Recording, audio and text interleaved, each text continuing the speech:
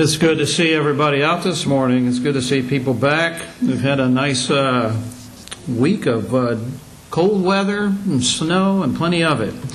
And we're thankful that you are here today. Wednesday night we had 8. I felt like Noah with all the animals. There was 8 of us here that night, so we're glad that we're back to normal. Got a good crowd today. When we talk about kindness, I think that most of us, in our own mind, have a definition of what we think about. We think about what kindness is. You know, it's kind of like the person up here, a little kid that's offering the apple to her friend. And sometimes that happens, and we understand that Jesus was a person who showed kindness in every aspect of his life. We can see as he dealt with individuals that he showed kindness. The rich young ruler, when he came to Jesus, Jesus extended kindness to him, dealt with him in a kind way. The woman that was taken in adultery in John chapter 8, we see that the people that brought her, they didn't care about her soul, but the kindness that Jesus showed to her, and even to those individuals that had brought her, showed that he had kindness in his life. And we can look at many other examples of Jesus in his life extending kindness and showing it not only in the words that he said, but in healing people. That there were events where he extended his healing power and used that to heal people, like the individual that was lowered through the roof. He showed his kindness to that individual. There are many examples in Jesus' life that we need to follow. And I talked about it the last few weeks, and I've been mentioning it from week to week. The question is, are we following the real Jesus? Because in Matthew chapter 16 and verse 24, Jesus tells us that if we want to be his disciple, that we have to deny ourselves, take up our cross, and follow him. And so we follow him in doing the things that he did, allowing his life to be seen in our life. And so when Jesus says follow him, that means that we're going to do the things that he wants us to do. And one of those things is to be kind. To show kindness to the people that are around us. But the question is, what do we do when it's hard? What do we do in a situation where it's difficult to extend kindness to someone? Amber Geiger, which I'm sure most of us have probably heard in the news over the last little bit, had finished her 13-hour shift and she was coming home from work. She was a police officer for the Dallas Police Department. And she was texting her boyfriend as she was going home, who was also a cop. And she is very tired from her day of work and drove up into the parking structure and did not realize that she drove up one floor higher than she was supposed to get to her apartment. So when she entered the building and went to what she thought supposedly was her apartment, she encountered a man by the name of Botham Jean. And she was terrified when she went into the apartment and found that man who was sitting in his own apartment. But she thought it was her apartment. And she ended up shooting him in the chest and killing him dead. It was only afterwards that she realized that she was in the wrong apartment. She was one floor above what she thought was her apartment, and she had killed an innocent man in his own home. Amber Geiger was found guilty of murder and convicted to 10 years in prison. Now, I don't know what you thought of that situation, whether she got just or was dealt with in a just way, or whether her sentence should have been longer or shorter. I don't know what you're thinking, but that's not my point this morning. I want us to look at what happened during the victim statement. Because during the victim statement, Botham Jean's brother Brent changed the entire dynamics of the court or the proceedings when he addressed Amber. This is what he said: "I love you just like anyone else. I'm not going to say I hope you rot and die.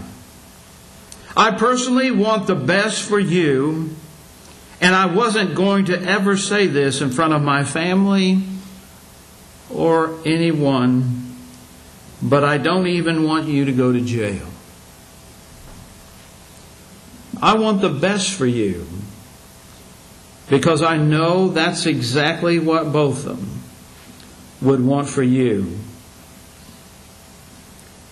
And the best would be for you to give your life to Christ." And after wrapping up his testimony, after he'd made his statement, Brent asked Judge Tammy Kemp if he could give Geiger a hug. He says, "I don't know if it's possible, but can I give her a hug? Please. Please." And the judge said, "Okay."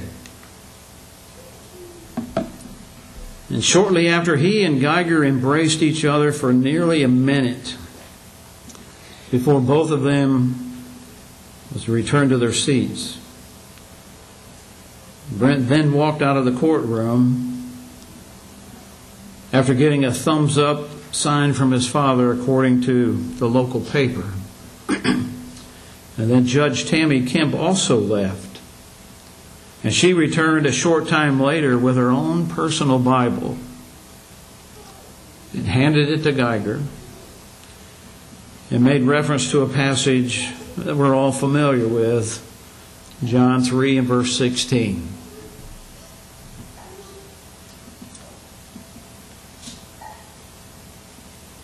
"You just need a tiny mustard seed of faith," Kemp said, according to the local news.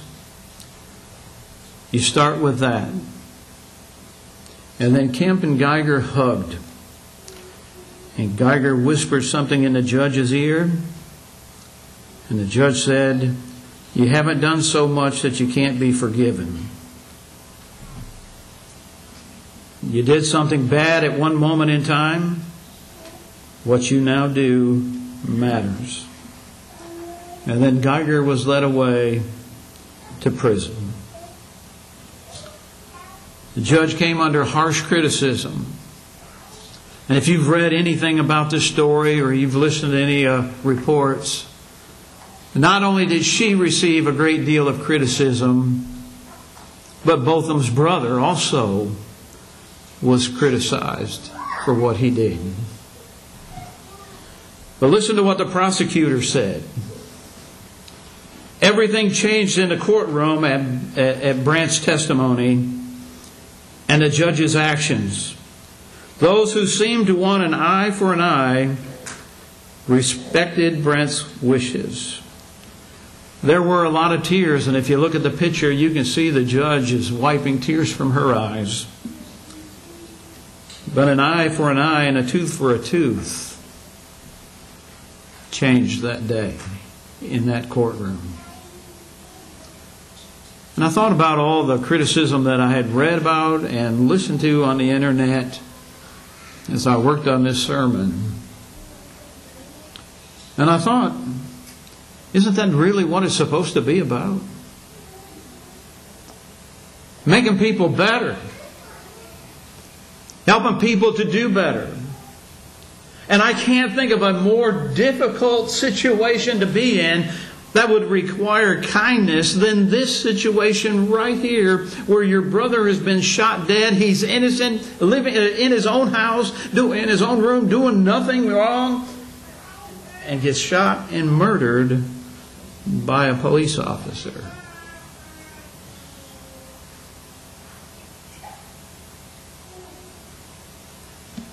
Jesus said,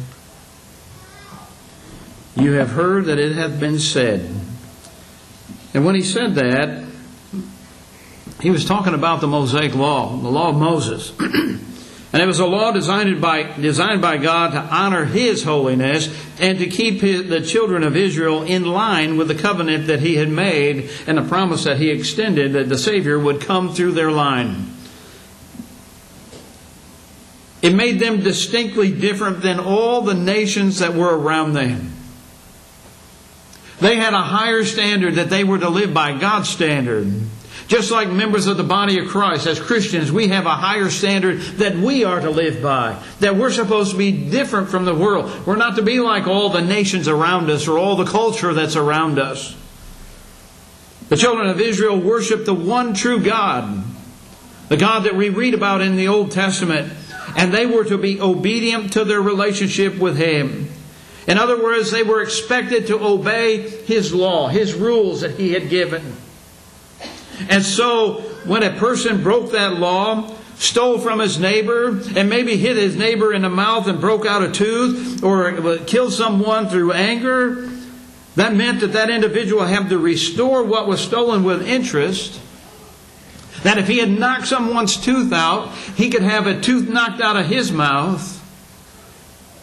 And that if he killed someone in anger, that it would cost him his life. That's what the law required.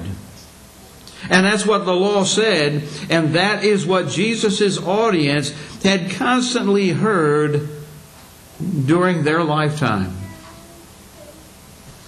And so when Jesus says, in Matthew chapter 5 and verse 39 beginning, "But I say unto you, that ye resist not evil, but whosoever shall smite thee on the right cheek, turn to him the other also. And if any man will sue thee at law, and take away thy cloak, let him have thy cloak also. And whosoever shall compel thee to go a mile, go with him twain. Give to him that ask thee, and from him that would borrow of thee, turn not thou away." I would imagine the people in His audience, that group that was there, it was a multitude of people, as it tells us there in the beginning of chapter 5 of Matthew. There was a multitude of people there, and when they heard Jesus say that, I would imagine jaws dropped, and you would hear people say, What did He say? Is He for real? Because that's what we would hear today when people say that, because you hear this. I heard that as people were talking about what the brother said in court. Is that for real? Are we really supposed to do that? And here's the point. If people who follow Jesus are no different than anyone else, what impact are we going to have on the world around us? If we act just like everybody else that's out there in the world, out there in our culture, out there in society, if we act just like everybody else, where they do something to us, we do something back to them. They say something about us, we're going to say something even harder about them. If that's the life that we live, and we claim to be a follower of Jesus, how do we make an impact on those people that are out there and need to hear the truth and need to hear the gospel message? You see, the greatest cause of atheism in our world today is Christians who acknowledge Jesus with their lips and then walk out the door and deny Him in the life that they live.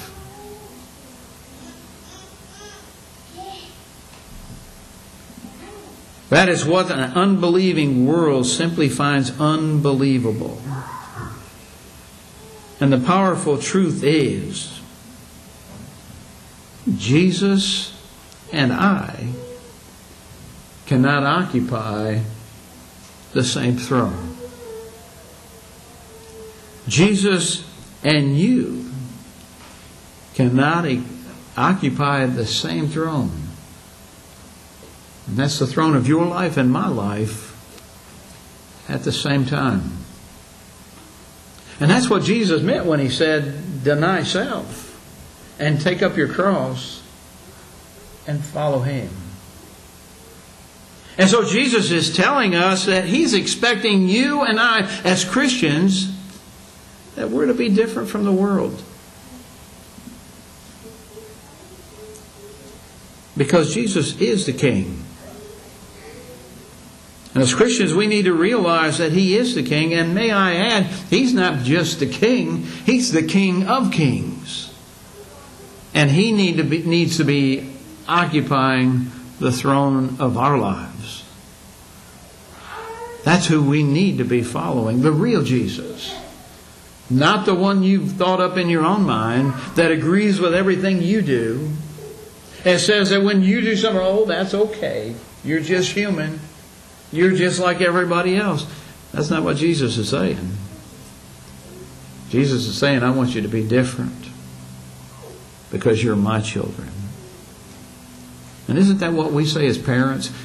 You know, all these other children may do whatever they do, but you're my children. And I want you to act right. I want you to do the right thing. And when we hear Jesus say, you've heard it said, but I say unto you, I understand that He's saying, go beyond just the minimum.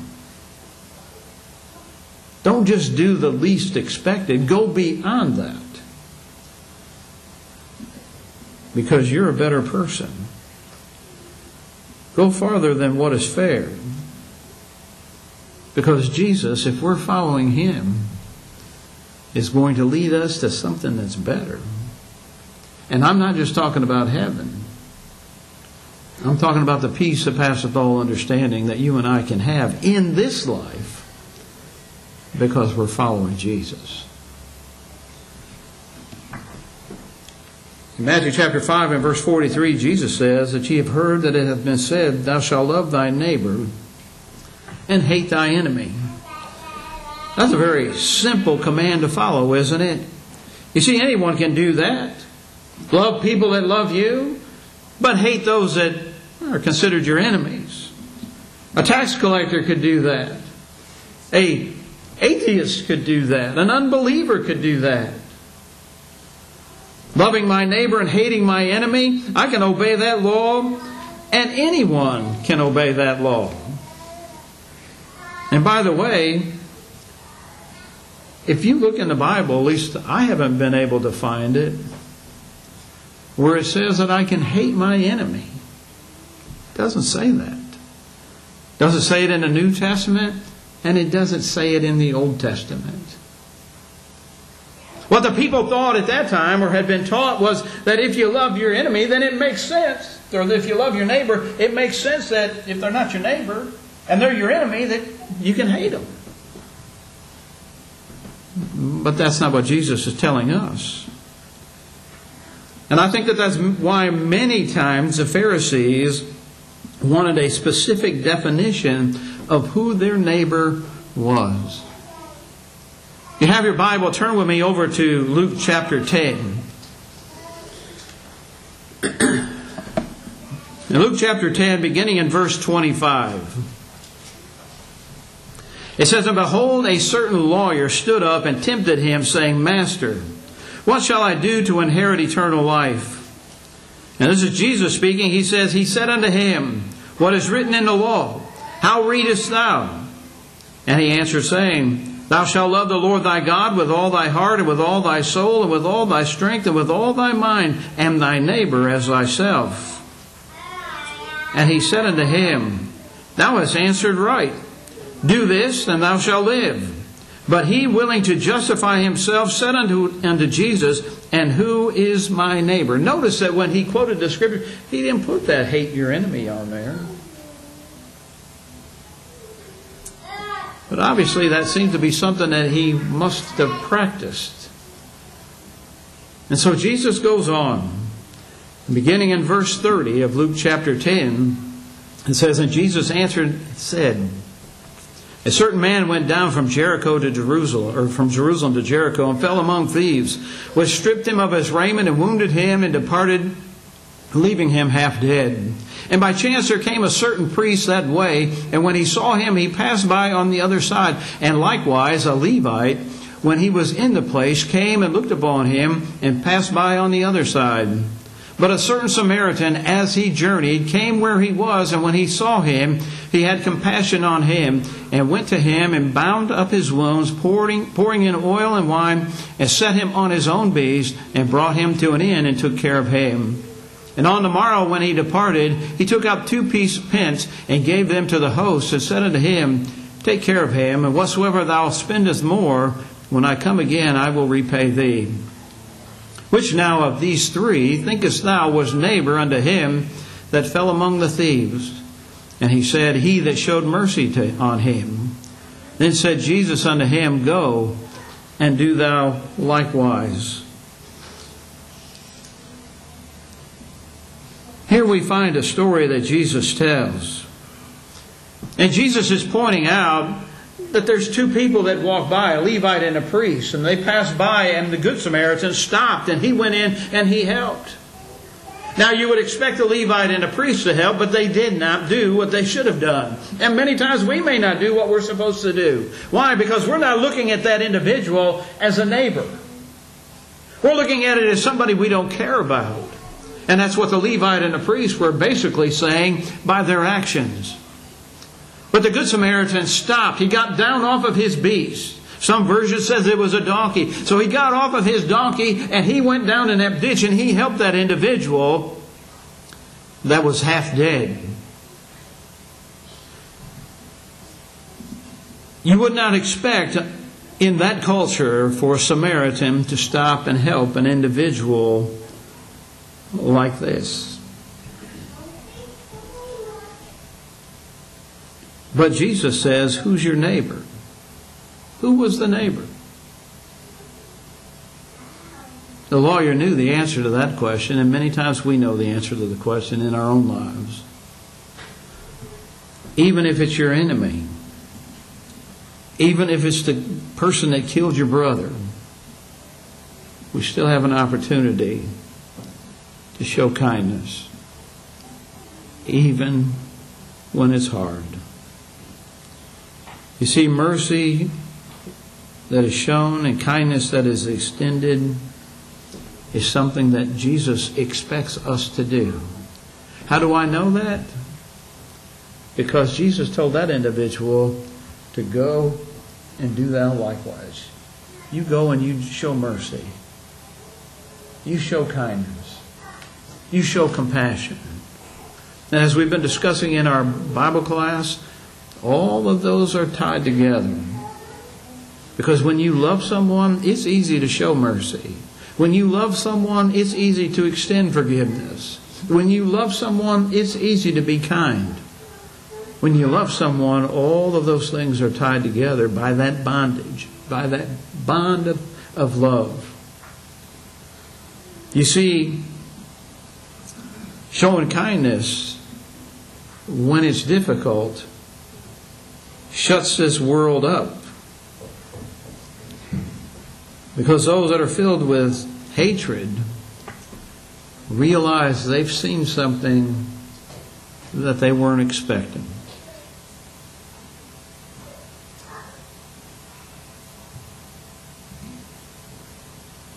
And when you get off your donkey and you go down in that ditch and help your enemy, it quiets the eye for an eye and a tooth for a tooth group. And when you extend that hug to your brother's killer and give her the Word of God, that stands out in our world. It says something about us. And by the way, that family was affiliated with the church.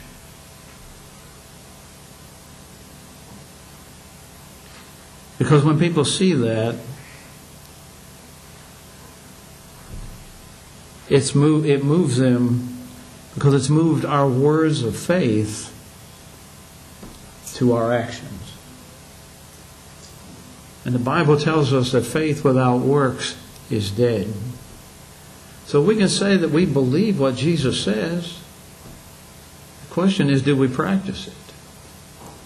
Do we put it into action in our own lives? Because Jesus has some very tough questions that he asks. Listen to what he says. For if you love them which love you, what reward have ye? Do not even the publicans the same? Isn't it easy to love people that love you back? Isn't it easy to help people that you know love you and they're going to help you and they're going to do everything for you? It's easy to love those type of people. And Jesus says, if you salute your brethren only, what do you more than others? So if we say hi to each other and that's it, we don't extend a welcome to people that we may not know, if we can't extend a smile as we walk down the road to someone that we may not even know their name, they may look angry, they may look mean, they may look awful. But what kind of greeting do we extend to them? So you see, it's easy to extend a greeting of friendship to someone that's going to give that back. Because that's kind of the way our society is. You pat my back, I'll pat yours. You help me, I'll help you. But Jesus says, I want you to go beyond that. It's easy to greet those that you know. It's easy to love those that love you back.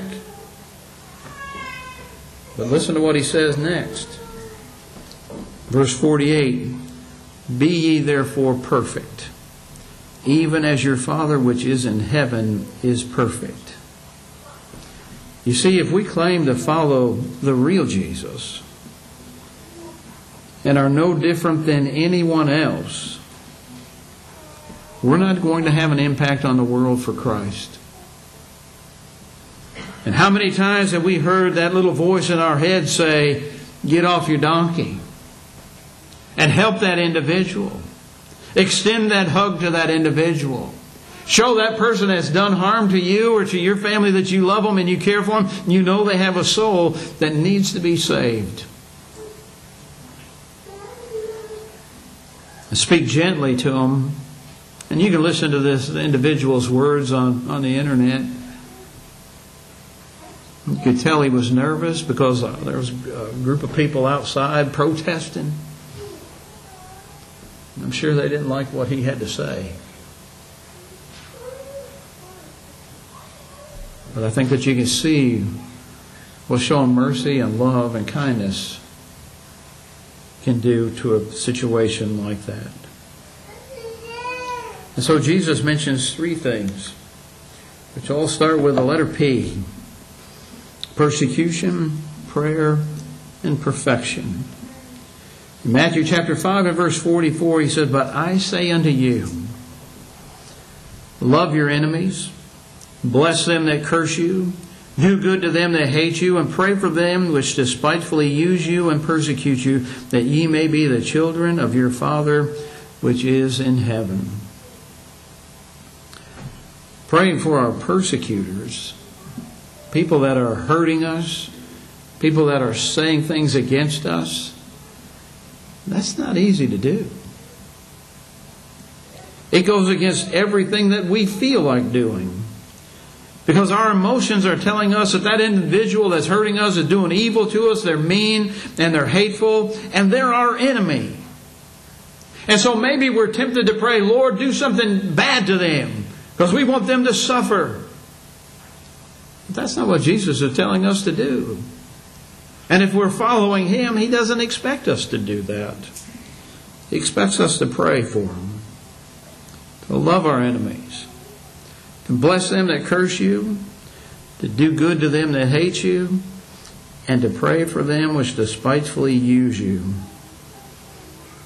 Why? So that we may be the children of our Father, which is in heaven.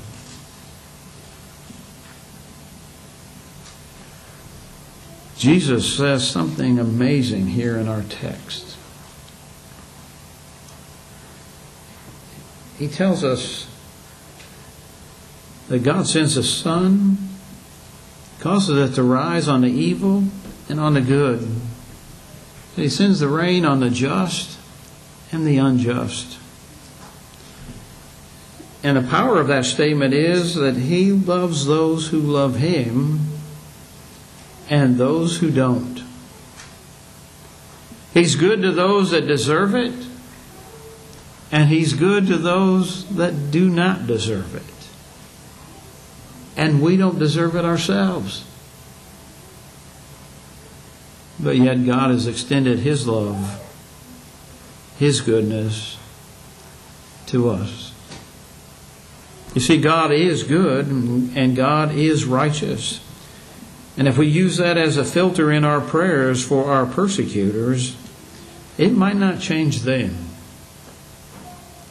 but it may change us. I'm not talking about justifying their evil or their meanness. It's okay to speak the truth. It's okay to point out that what they're doing is wrong. It's okay to say, you need to change your ways. You need to change your life. But what if I remember all the times that I needed God, His kindness, when I wasn't so nice, and I was thoughtful or thoughtless, and I was unkind? What if I remember in my prayers all of God's goodness to me when I didn't deserve it, and use that as a springboard to pray for people who persecute me, and I may not think they deserve it? What if I pray with a heart of hope instead of a heart of hate? What if my prayer is, God, make me more like You? God, help me to be kind. Help me to greet and to love those who give me the cold shoulder. Help me, God, to love my enemies because You loved me when I was unjust and I was not kind. And maybe that prayer in my persecution will let me become perfect, like Jesus wants us to be. You see, be ye therefore perfect, even therefore as your heavenly Father is perfect. What's that mean? When I hear those words, I look at that as one of the hard sayings of Jesus. Because a lot of times when we look at the hard sayings of Jesus, that's not one of them that people want to talk about. But He's telling us to be perfect like God. And I look at that and I say, me? Be perfect like God? When I look at my own life and I realize that I'm flawed, that I'm fallible, that I sin, and I say, how can I be perfect? And before you shout amen to that, look in the mirror. Because the same is true about every one of us. Every one of us is flawed. Every one of us is fallible. Every one of us is guilty of sin. And the word Jesus uses here for perfect is a Greek word which means complete or finished. And it's used some 18, 19 times in the New Testament. But one of the best examples of what it's saying is when Jesus is dealing with that rich young ruler that I mentioned earlier in Matthew chapter 19 and verse 21. When He asks him or tells him to go and sell his possessions and give the money to the poor, and then he would be perfect. Same word that's used there is the word that's used by Jesus in Matthew chapter 5. And that's the one thing that He lacked in being perfect, being complete. Go sell your stuff and give the money to the poor. And He walked away incomplete because he had a lot of stuff. Jesus is simply saying, if you want to be complete, If you want to be a finished Christian, if you want to be like our Heavenly Father, then love like He's telling us to love here. Show kindness when it's difficult to show kindness. Show kindness when the world is expecting you to get revenge or to get even. Show kindness by saying the nice thing, by introducing the gospel of Christ to individuals that need to hear that message. Why? Because their soul's in jeopardy. Be kind. That's what Jesus wants us to be. And all of that is held together with love. In Luke chapter 23 and verse 34, we see Jesus practices exactly what we're talking about, because we can look at that and we say, really, in a situation where it's difficult to forgive, Jesus wants us to do that? He wants us to extend kindness? Well, think about what happened. When He was being nailed to the cross, what did He say? Father, forgive them, for they know not what they do. As I mentioned in Bible class, when He was in the garden and they came to arrest Him, a mob of people come. Peter pulls out his sword and cuts off someone's ear. And Jesus is kind enough to pick up that ear and put it back on. So does Jesus know what we're going through or what we could go through? I believe He does. And Jesus practiced what He preached. Are we following the real Jesus? That's the question that I ask you this morning.